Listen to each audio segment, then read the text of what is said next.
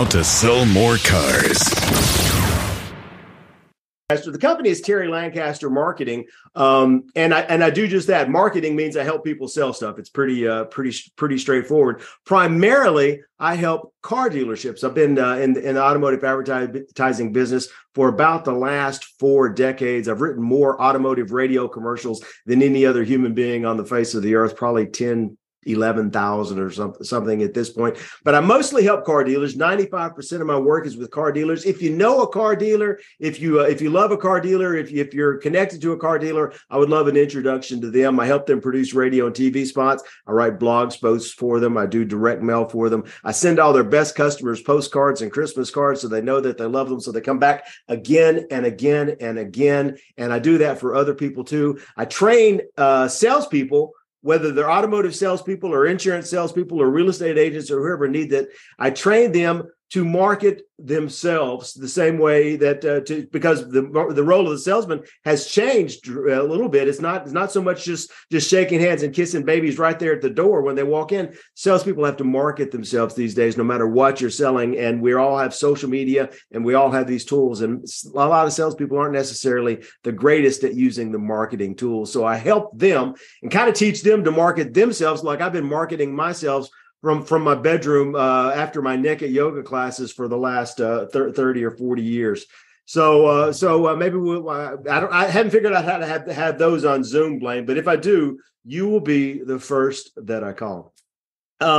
So our speaker today is Blaine Little, and Blaine is one of my heroes. He's a member of the Toastmaster organization. Bob's got his Toastmasters backboard up there. He helped me get involved in Toastmasters years ago, and I was competing in that and doing a lot of that. Which I left Toastmasters because I ended up doing so many podcasts that I didn't have time to do Toastmasters. I was on a guest after the first book came out. I was on about 100 podcasts over the course of the next year. So that really helped me learn to do my table topics. But Blaine was instrumental in all of that, and I've watched him grow. He's grown Momentum Seminars. He's traveled around the country helping business people implement better management strategies to grow their business. And today he's going to talk about some of his ideas and some of Brian Tracy's ideas. Blaine Little, how you doing, buddy? You're on mute. Awesome. Thank you so much, Terry. I appreciate that. And, as we dive into this book, and I do have a PowerPoint just to kind of keep us on track, but I want to ask how many of y'all, this is a classic in business, The Psychology of Selling by Brian Tracy. And how many of y'all have read this book? Oh, no. Oh, my gosh. Really? Oh, well, this is wonderful. Well, this will just be enough to just barely wet your whistle. I encourage you to go out and get this book. So we're going to dive into it a little bit and go into just a few things that's in here over the next 10 minutes. And I know that Terry has some time saved up for Q&A, but if I come across something and you want to discuss it, I'm fine. Let's just kind of open this up a little bit more discussion style rather than seminar. And there you go. All right. So let me see if I can bring up my PowerPoint. There we go. And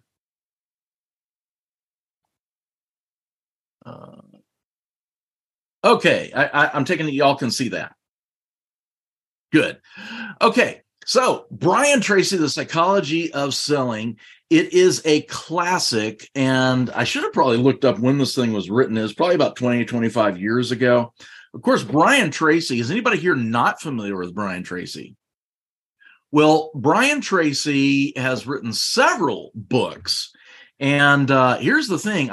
In fact, years ago, I would listen to Brian Tracy, Zig Ziglar, Dennis Waitley, a lot of the Tony Alessandro, a lot of those guys, Earl Nightingale, on cassette tape. Anybody back in the 80s have a cassette tape in their car and they would listen to some of that? Yeah. What does Zig Ziglar called it? I think he called it the Automobile University. And you could get an entire education just by listening to things in the car. Well, here's the thing. Years ago, I would listen to him, and I really did not like Brian Tracy. So why psychology of selling? Because Blaine's not really a fan. And I tell you this because I had listened to some of his other stuff. He's got a book that's still kind of new, came out 3 years ago, called Eat That Frog. That's a concept from Mark Twain. And I'm just like, But I was somewhere, I think maybe at an ASP event, and I won this as the door prize. I had always heard of it and like, yeah, it's a classic in sales and you got to get it. And like, yeah, I'm just not a huge Brian Tracy fan. Well, I started going through this and it is amazing. There's probably not anything in here that's an original idea, but it's just really well put together. And if you want better sales, you need to get this book, check it out. Let's dive into it a little bit. Sales, psychology. Is it really about psychology? I mean, isn't it about sales tactics and setting your goals? And yeah, setting your goals is part of it. But why in the world psychology that we talk about? Well, first, we need to understand the customer's needs. When we go to sales training, if years ago I used to sell for Brinks Home Security, and they sent me to Atlanta for a year. When I was with SkillPath and would travel all over the world, they would send me I went to Kansas City for a week. And so with Brinks, I went to Atlanta for a week. I may have said a year, but and you would go and you would learn all the features of what your product or service can do. They don't care. The bells and whistles is not what they care about. Customers want to understand the benefits. Now, features may bring you the benefits, but they want to know the benefits. How do you help solve a problem? And a wonderful quote that's in the book is, whatever you're saying to a prospect about your product or your service, imagine that he is just asking you, so what? So what?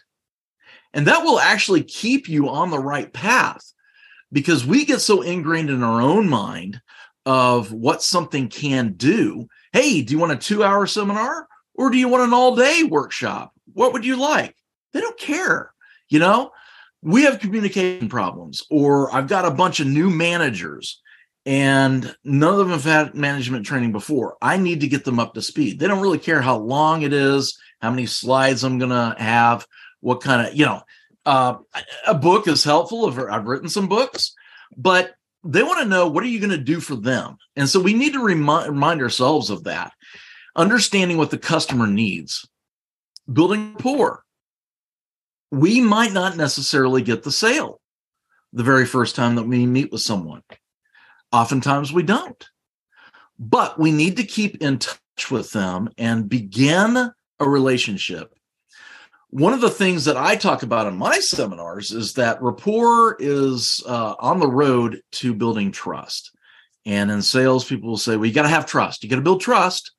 Well, that's fantastic. Rarely are you ever going to build trust in one day or in one meeting. So at first it goes to likability. Do they just not find you obnoxious? And then it goes to building rapport. And what rapport is, it's where we start to see ourselves in someone else. There's a lot of similarities. So I can identify with that. And if I can see similarities in you that are traits within me, then I begin to start to trust you. So you have to find people likable, build rapport, and then you can get into that trust. But we need to maintain those relationships along the way. And that goes into creating trust. Again, that's ultimately what we want. But remember, when we first talk to a customer, it's not about what we can sell, but how can we help them? Okay? Questions, comments, concerns on any of that? I'm going to blow right forward. All right. So psychology, the psychology of selling. What about our own psychology, our own well-being? All right. We need to be able to manage our expectations. And by that, what I mean is that we're going to be rejected a lot. And we just have to realize that. And we have to frame rejection in the right way. It's not that they don't like us. They're just saying no to our goods or our services at that time. But within our own mind, what is our expectations? Scientists say that we will more than likely never achieve more than 10% beyond what we believe we're worth. Imagine that. Imagine that. So does your income have 5 figures, or is it 6 figures or 7 figures? And there is a guy out there who sold a book. He said, just whatever your goals were for last year, just multiply them by 10. Well, your brain does not work like that. Your brain knows bullshit when it hears it, even if it's from you. And so we have to kind of build our self-esteem up, manage our expectations, because if we just look on what we did last year, well, I made X dollars amount, am I going to do that again, or 10% more? We have to elevate our thinking. And one way that we do that is by plugging into people like all of you and others who have been successful. And we can actually raise our expectations in a way that mind finds it more believable, because what our mind sees, it believes. Self-talk. Woo! Has anybody been the victim of self-talk? Put your hands up. Get your hands up. Yeah, we all have. And it really is a protection mechanism that we try to avert disaster by preparing for the worst. And it's natural. It goes back to cavemen. And, what if I go out and I'm looking for a little lizard or iguana for lunch one day, but then I'm not going to leave the cave because I'm afraid I'll be attacked by a saber-toothed tiger? Well, you have to talk yourself out of these things, because your mind is going to live in fear. That's just the way we're rated. But how many of our fears actually come to life? Very few. Very few. And so if you're afraid of the saber-toothed tiger, you just need to get a bigger spear. Time management. Woo! This is huge. And I could really go more broad than this, but he's basically talking about time management. But I will say routines. Routines. Develop a system. That is huge. That keeps us on track. And I get off track. I have to be honest here. I get off track way more than I care to admit. And it's almost daily. I'm like, what am I doing? I gotta, writing. I was doing a lot of writing over the weekend. And then for some weird reason, I just started looking up little tiny towns in a country called Eritrea, which is a place I would love to visit one day. But I just start Googling and looking at the little maps, and and it's like an hour I was doing that. I was like, what am I doing? Get back to work, get back to writing. So we have to maintain our own psychology. It's not just the customer psychology that we need to deal with. And last thing here is, as you see in the picture, if you can see that, that is a really messy desk. That's my desk now. No, it's not. No, it's not that bad. Thank God. But, if you were seeing my desk, it's really messy. Well, the power of suggestion, one, you start with yourself. Success. And if I were in person right now, I would absolutely have a time. Our society is we're okay with webinars and online being in a pullover polo, which is comfortable, and I dig that. But definitely dress for success. If I call on somebody, I'm going to go like this. I'm going to be in a coat and a tie, and have my hair gel all good to go, everything smelling pretty. Practice your presentation, your sales presentation. Don't just wing it. Go through it and understand what it is that you're doing. Play devil's advocate. with yourself. Again, it kind of goes to that quote from Brian, to where it says, whenever you're talking to a prospect about your goods or services, imagine that he is saying, so what? How do you deal with objections? Presentation. And finally, work from a clean desk. If your work environment is cluttered, your brain is going to be cluttered. And I tried to declutter in here over the weekend, and I still have I have hours of work to do because I've got stacks of book products and videotapes and CDs and stuff all over the place. And I don't know, I may have to get a storage facility or something, or put it out in my garage, but work from a clean desk. So that's something I put in there because that's something is a challenge for me. And I'm still working on that. So just a really light, fast intro read on the Psychology of Selling by Brian Tracy. Unfortunately, I don't get royalties out of this. I may start selling this though, but definitely go get this book. All right. Great. Put you a link on your Facebook, but put it to Amazon on there. Yeah.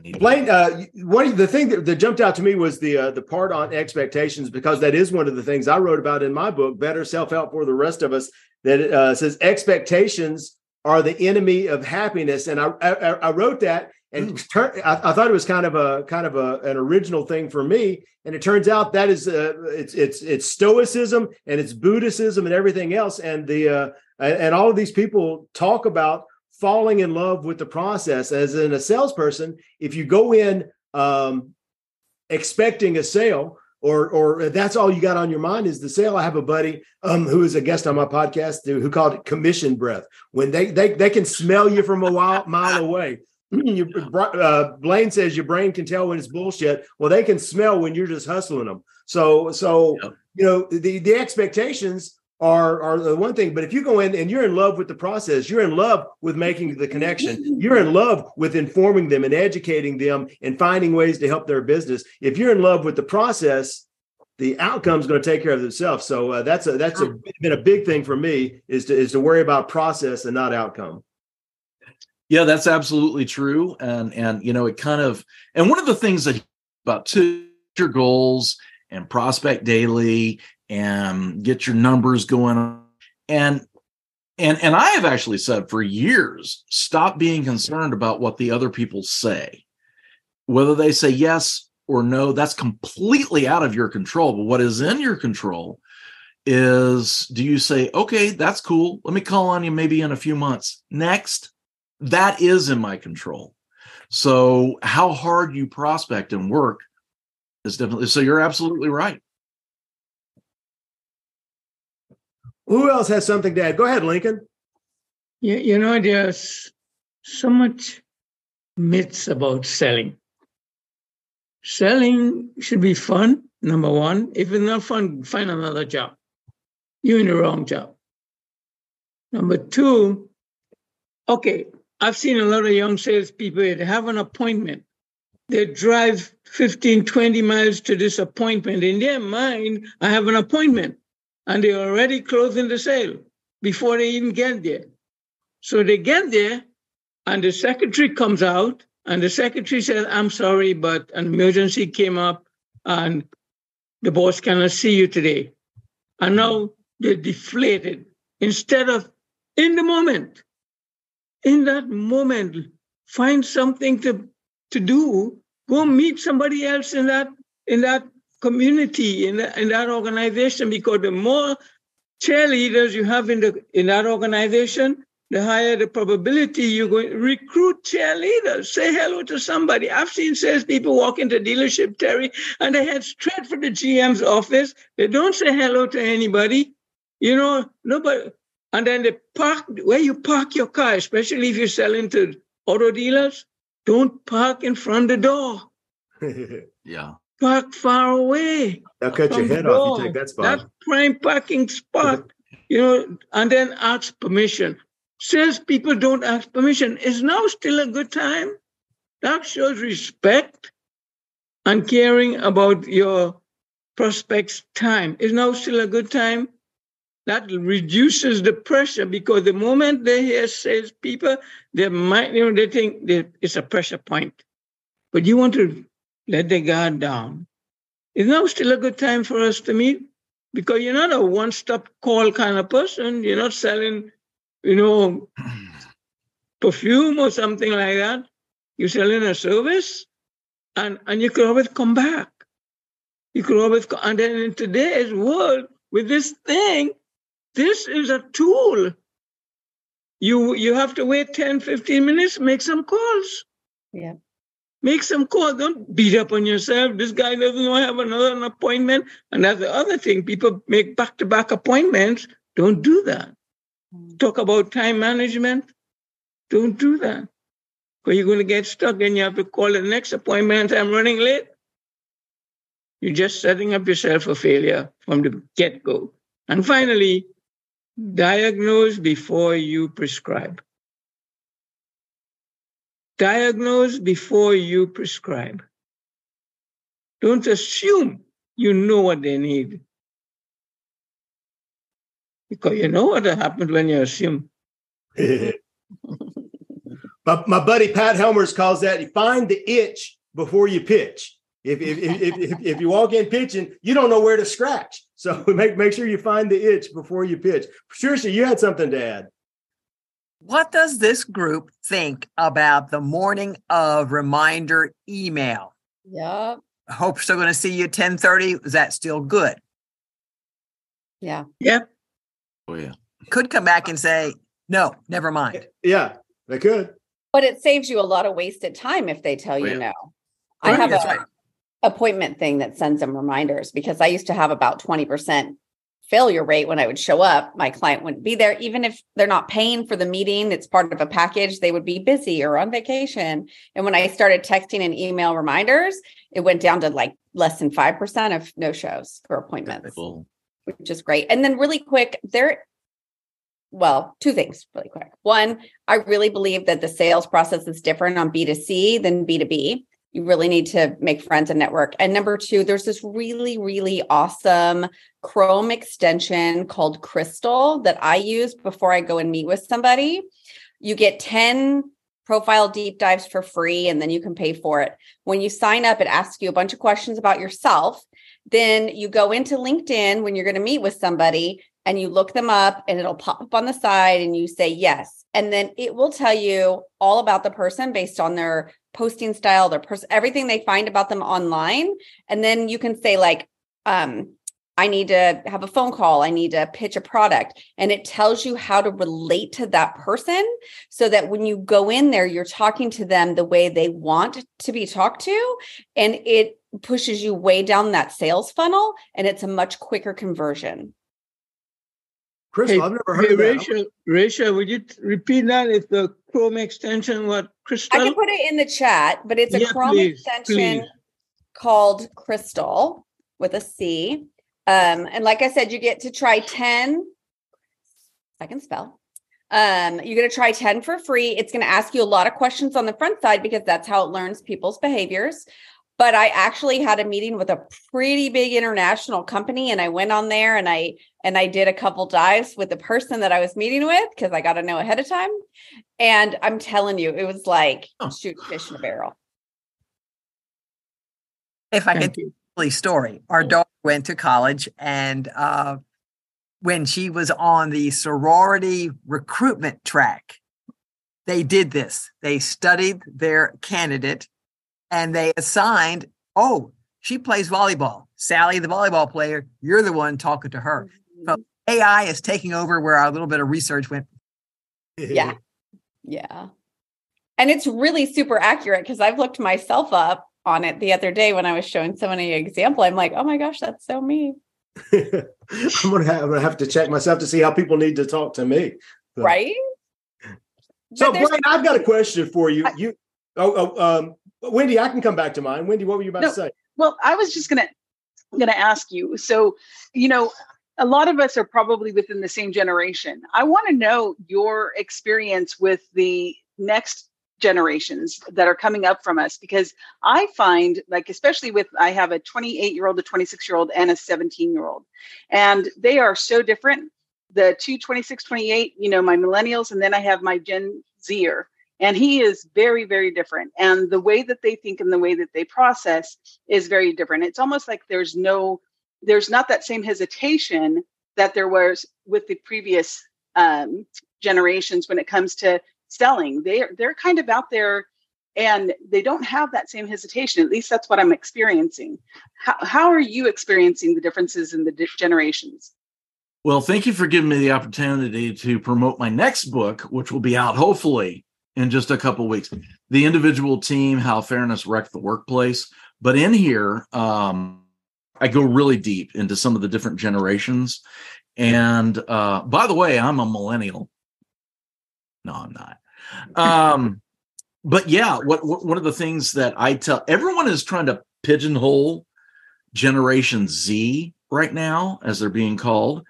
And I like to remind everybody, the trailing end of Generation Z is in 6th grade. We don't know what the work habits are going to be.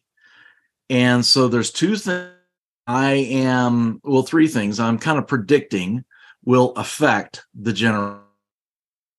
Number one, they're not going to be called Generation Z. They'll, like the millennials who were originally called Generation Y, they'll come up with their own name. 2, they're going to be affected by COVID. That year and a half, 2 years of isolation is really going to affect them. My hope is that they will learn the importance of interacting with people individually. And the second thing is that also politics is going to affect greatly. And I say that because the pendulum has swung wider than it ever has before. So I don't know if they're going to be more progressive or nationalist or what, but Trump, who did expose a lot about the swamp, he did expose the secrets of DC, and Joe Biden, two polar opposites. And the pendulum has swung wider than it ever has before. So I'm thinking they're going to probably take a more active role in politics. And I don't mean Antifa, because that's largely millennials. But yeah, that's what we know about Gen Z. I think they're going to come to a thing to where, like, okay, yeah, the communication, the digital age, techno, I got it. Okay, I'm good with that. Let's put this down and move forward with other more meaningful things. We'll find out. I work with car dealerships, and I never planned on this to happen, but I end up training at car dealerships, and most of my students are 23-year-old guys. They're all young, they're all male, and it has been an extreme eye opener for me. I do happen to be a baby boomer. I'm the last living baby boomer. I just made it in under the wire by a couple of months, to be exact. But I am a baby boomer, so I'm in there. I'm trying to coach a lot of these 23-year-old guys, and sometimes I have a hard time connecting. One, because they're dialed in on their phone constantly, doing all kinds of things. But they the biggest thing, and this may just be a factor of the car business, but this younger generation especially, one, they want it all right now. And I know when I was 23 years old, I definitely knew everything, but these guys definitely know everything. They know everything, and they don't got no time for bullshit either. They don't got no time for the bullshit from their boss. They don't got no time for bullshit from the employees. The attention span and the willingness to tolerate something they don't want to tolerate is pretty low. So they don't want to do the stuff they don't want to do, and they haven't had to. And especially in the car business, the last couple of years, money's just been falling out of the sky in the car business for a couple of years. So they just sit there and collect the money. And then when you go in and tell them, oh, you actually have to do the work and connect with the customers and build these long-term relationships, they just leave and go find a new job because their ability to trifle with things that are outside of their comfort zone is a lot worse than I think I've seen it in any generation heretofore, because things move a lot faster now, and they are willing to move just as fast. I don't have to work here. I can go drive B&B, go drive DoorDash and rent out an Airbnb. And they'll be onto a new thing quicker than you can say Jack Sprat. So and that's happening in real estate as well. How many of you have children who are in that group? Which group? The millennials, I have a couple, and sometimes I have learned I have control over me and how I respond to them, and I can't expect them to respond to me how I respond to people. Is that 6 or 9? Is it a 6 or is it a 9? It depends on where you look. So you have to. We who are a little more mature can adjust our way of thinking and on our expectations. Blaine talk about expectations. I've learned that I expect a phone call. I want to hear my kids' voices. They don't care about that. A text will work. So what do? I text because that's at least better than nothing. And that's taking control over your own behavior and your own expectations. So now your disappointment is not as great as it could be.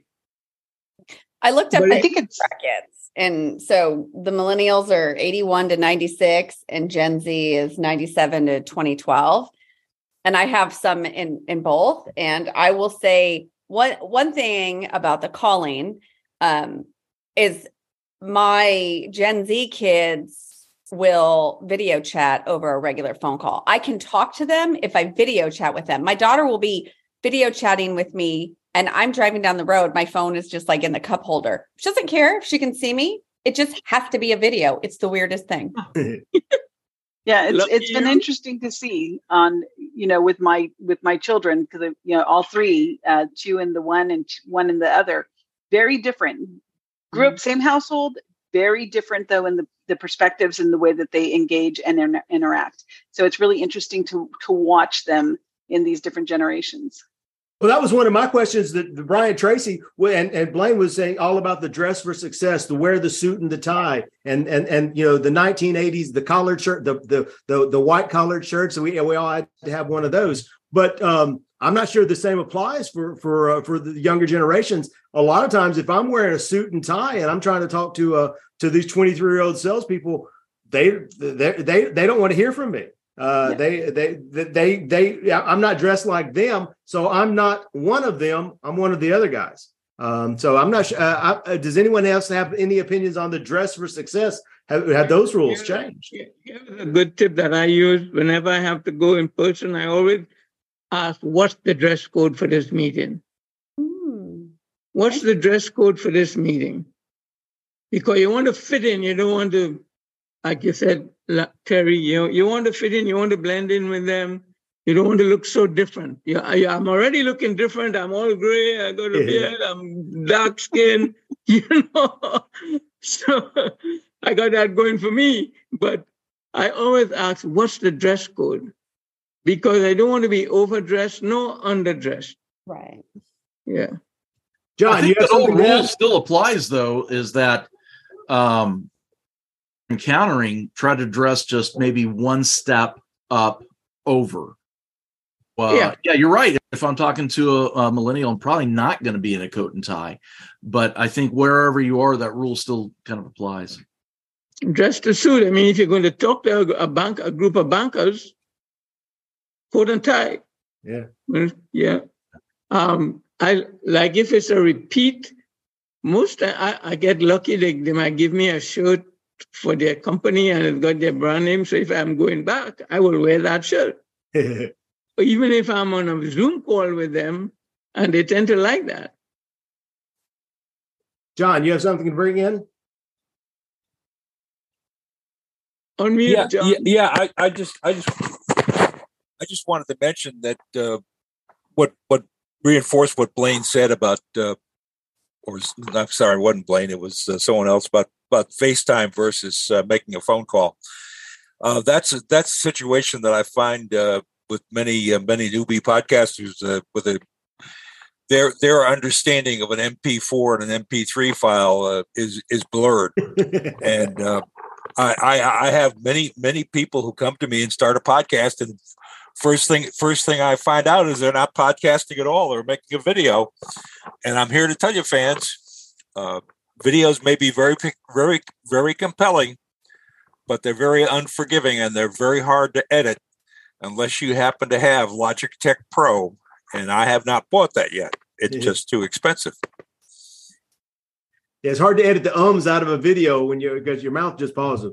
That's right. I mean, I have produced videos in iMovie, and what I've found works the best is for me to lay down the audio track first, because the video track is just too hard to edit. Right. Yeah.